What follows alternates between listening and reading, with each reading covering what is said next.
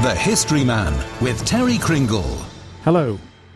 Nessy Heywood's story is one of courage, steadfastness, faith, self-sacrifice, and a cruelly early end to a life full of wonderful promise.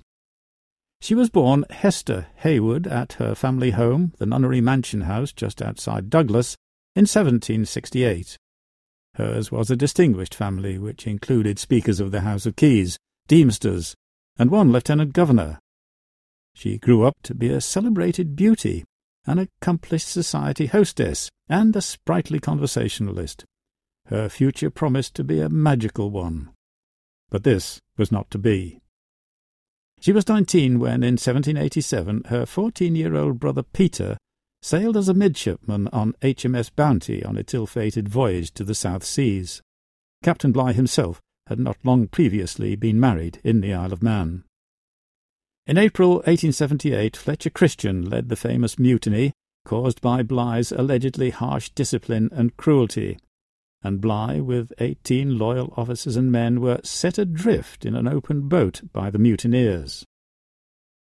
Midshipman Heywood was not among them. He remained on board with the mutineers, and this was how fate singled out Nessy for her part in the events which followed.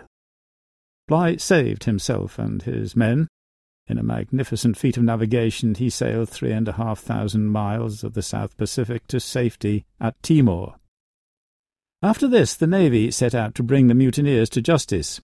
It was a long and difficult process, but 6 men were eventually brought back to England to face a court-martial at Spithead in 1791 and sentence of death by hanging, and Midshipman Heywood had been caught up with them. But his guilt was not easily proved. His defence was that he had stayed on board because it was better than taking the option of risking his life by going in the open boat with Bligh and the other loyal men. When Nessy learned of these things, she determined to save him. She had to get to London as soon as possible. A comfortable sea passage was not readily available, and she decided to go to Liverpool in a small fishing boat. She seems not to have told her family of her plan, and she lay on bare boards with aching heart and body for 49 hours as the boat battled its way through a fierce storm. She then caught a mail coach to London and began her campaign to save her brother from his real risk of going to the gallows. She set about it with great energy. She wrote to the Admiralty and anybody of influence she could think of. She didn't spare herself in her efforts, and her obvious belief in her cause and her love for her brother seems to have had the desired effect. One version of events says she touched the heart of the Earl of Chatham, First Lord of the Admiralty. Another version says the Prime Minister, William Pitt the Younger, played a part in things. The outcome was that in October 1791 a king's warrant gave Peter Heywood a full and free pardon, and she and Peter returned to the Isle of Man. By this time Nessy's health had been irreversibly undermined. Within a year she was dead, at the age of 24. Where she lies buried, I'm afraid I don't know.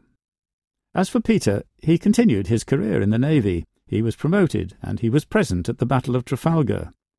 In 1813, with the rank of post-captain, he had command of a 74-gun ship of the line.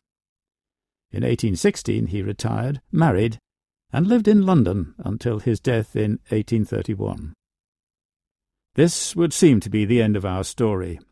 But for me there remains one intriguing question. Did the professional careers of Bligh and Heywood ever cross after the mutiny on the Bounty?